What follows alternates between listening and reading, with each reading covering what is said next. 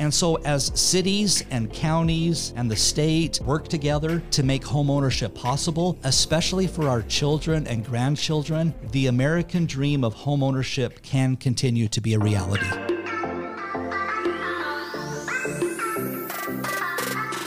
Studies have shown that the majority of children who grew up in Utah would like to continue to call Utah home as they enter adulthood. However, a key factor in their decision to stay in the state is the rising cost of home ownership. As we look to the future, we must create opportunities for our children and grandchildren to establish their home here in Utah. This year, the legislature is working to identify innovative ways to facilitate investments in the housing market and streamline processes to increase housing supply here for Utahns.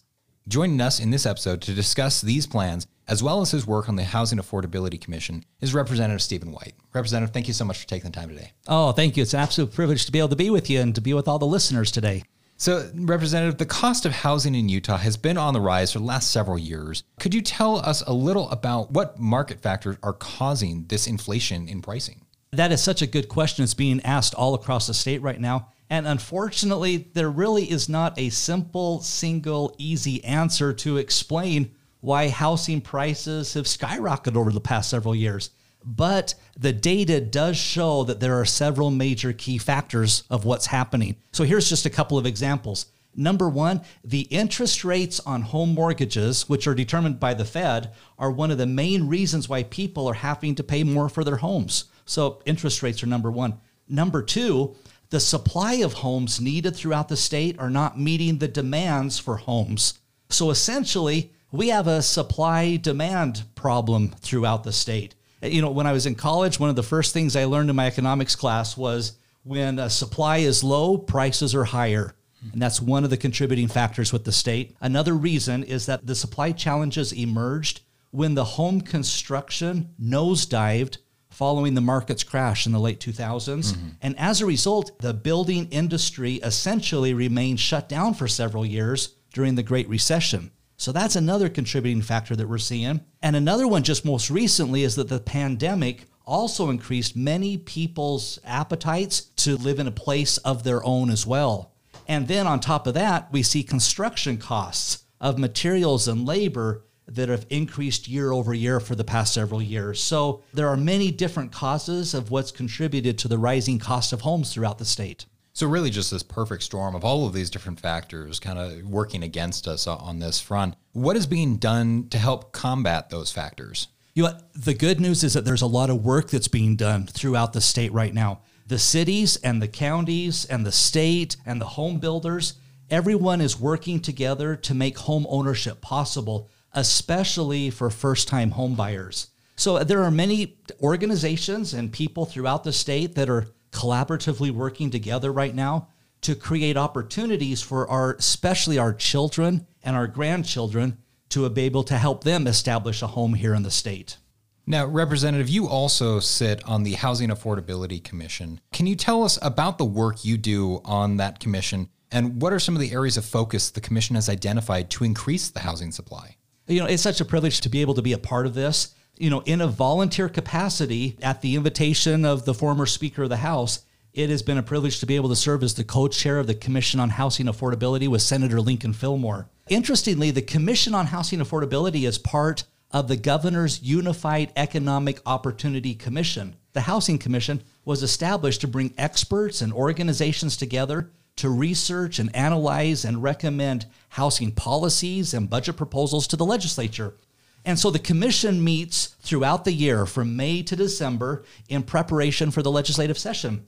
And I have been really impressed over the last year and a half being involved with this, really impressed and grateful for the dedication of everyone who serves on the commission and for the good work that they're doing. And now Utah is the fastest growing state of the nation. Is that growth contributing to the rise in cost of housing? And how can we prepare for the future and future home development here in Utah? Yeah, population growth is one of the reasons for the situation that we're in right now with housing. In fact, here's a couple of quick stats. By 2030, the state will need an additional 178,000 new housing units. That is a lot of homes and housing units that need to be built by 2030. And here's, in fact, breaking it down a little bit more, here's some examples of what that means in the different areas of the state. For example, in Utah County, would need to build an additional 52,000 new housing units by 2030. Or Washington County will need to build an additional 26,000 new housing units by 2030. And Davis County, for example, will need to build an additional 18,000 new housing units by 2030. So all of this is based upon the increasing population and the increasing demand for homes. In the next 5 years, about 35,000 starter homes will need to be built to keep up with the demand from our children and our grandchildren. Mm-hmm. Now, Representative, we hear this narrative that a lot of this growth here in Utah is coming from out-of-staters moving here to Utah. Is that really the case, or do we have a lot of natural population growth here within our state? Can you talk about that? Yeah, the data points that the population growth is coming for a couple of reasons. The increasing population in the state is from people moving here, but also we have internal growth within the state where our families are having children and we're having more grandchildren. And as a result, it's the internal growth within the state that's one of the other driving factors of the increasing population and the increasing need for more homes. Mm-hmm. Now, Representative, you're running several bills this session to help increase both housing supply and housing affordability for Utah. Could you tell us a bit about these bills and how they will make a difference in the lives of everyday Utahns? Oh, thanks for asking about the housing bills that are moving through the legislature right now. There are many housing affordability bills that are moving forward, but I like to mention 6 bills that all work together as a package to help increase the supply of homeowner occupied starter homes. So here are the bill numbers for everybody that's listening. HB 13, HB 572, HB 465, HB 476, SB 168, and SB 268. These 6 bills work together as a package to be able to help address the underlying needs. Each bill is unique in their own ways, but they all collaboratively work together to do many different things. And in fact, here are some of the benefits of this housing package. These bills combined streamline processes to help increase the supply of homes. They also use innovative ways to facilitate investment in infrastructure.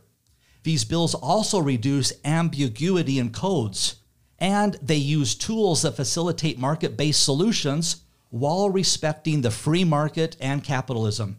These bills also align state resources and policies and tools around affordable home ownership, and they also adopt statewide building codes to enable modular housing production.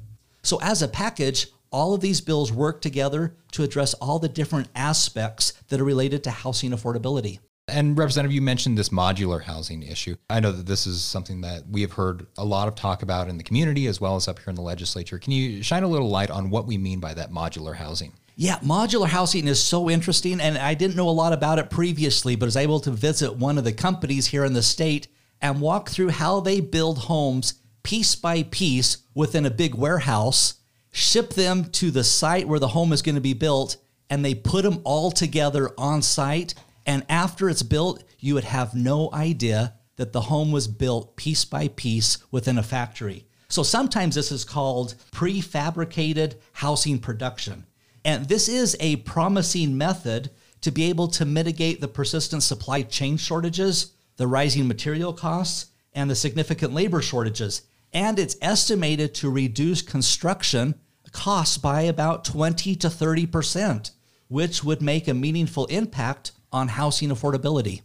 And Representative, last year, the legislature passed this first-time homebuyer credit to really place emphasis on getting a new generation of Utahns their first home. This year, we're making some tweaks to that program. Can you talk about those as well? Oh, yes. This was one of the great pieces of legislation that came out of the legislature this last year, and it's had a positive impact within just a short amount of months already. So this first-time homebuyer assistance program provides $20,000 to a person or a couple who buys their first home in Utah. Now, the home that is purchased needs to be new construction that costs less than $450,000. So this $20,000 can be used as a down payment or for closing costs or to buy down the interest rate. And so because of the success of this, We've also seen this last year that to be able to make a couple of tweaks to it to provide a little bit more flexibility and adaptability to be able to even help more people. For anyone that's listening who would be interested to learn more about this program, contact the Utah Housing Corporation by visiting their website at utahhousingcorp.org. Mm-hmm. And anybody who is a first-time home buyer here in Utah, they're eligible for this program, correct? Yeah, all the details are on the website, and they have a great team at the Utah Housing Corporation that would be able to help answer questions. Mm-hmm. Yeah. Now, Representative, 74% of adults in Utah view home ownership as a key part of the American dream. Yet many first-time home buyers are struggling to enter this housing market. Is there anything being done to really help make this dream more attainable for the rising generation of Utahns? Yes, there is a great amount of work being done throughout the state right now to keep the American dream alive and attainable, especially for our children and our grandchildren. All of the legislation that we've talked about today and all of the previously passed bills have focused on keeping the American dream alive. And as I've had the opportunity to be able to visit with people and learn with people throughout the entire state, there is a consistent theme that I'm hearing that really identifies the need very well, which is the state needs homeowner-occupied, single-detached starter homes for our children and grandchildren. And focusing on that is what the legislature is doing right now, working collaboratively with cities and the counties and builders and many other stakeholders throughout the state to be able to keep the American dream alive for our children and grandchildren. Mm-hmm. Now, Representative, we're watching this slate of these 6 housing bills work their way through the legislature. And these are not the first bills that the legislature has passed to try and help with this housing affordability issue. The legislature has been involved in this area for many years as we've seen this growing problem. There is no real silver bullet on this front. And you mentioned here all of these different bills are aimed at trying to address a specific facet of this problem. Can you talk about the work that the legislature is doing and potential future legislation as we continue to move forward on this effort? Over the last 5 years, the legislature and organizations throughout the state have worked together to pass over 20 pieces of legislation, which has had a positive impact. Now, there have been many low-hanging fruit opportunities that have been addressed. And so what's before us right now are the really big and the really complex and the really challenging issues that we're working on and tackling this legislative session. There is not one organization or one policy or 1 year that will be able to fix our housing problems.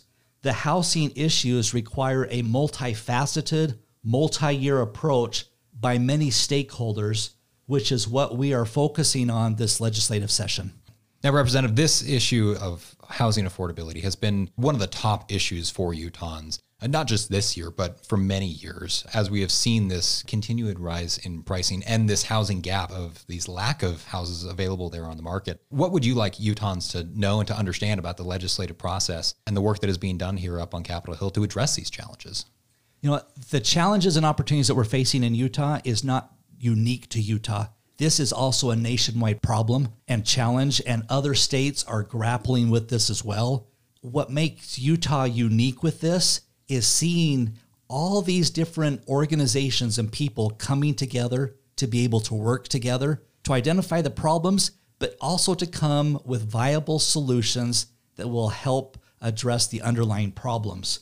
And so as cities and counties and the state and home builders work together to make homeownership possible, especially for our children and grandchildren and those that are getting into their very first home, the American dream of homeownership can continue to be a reality.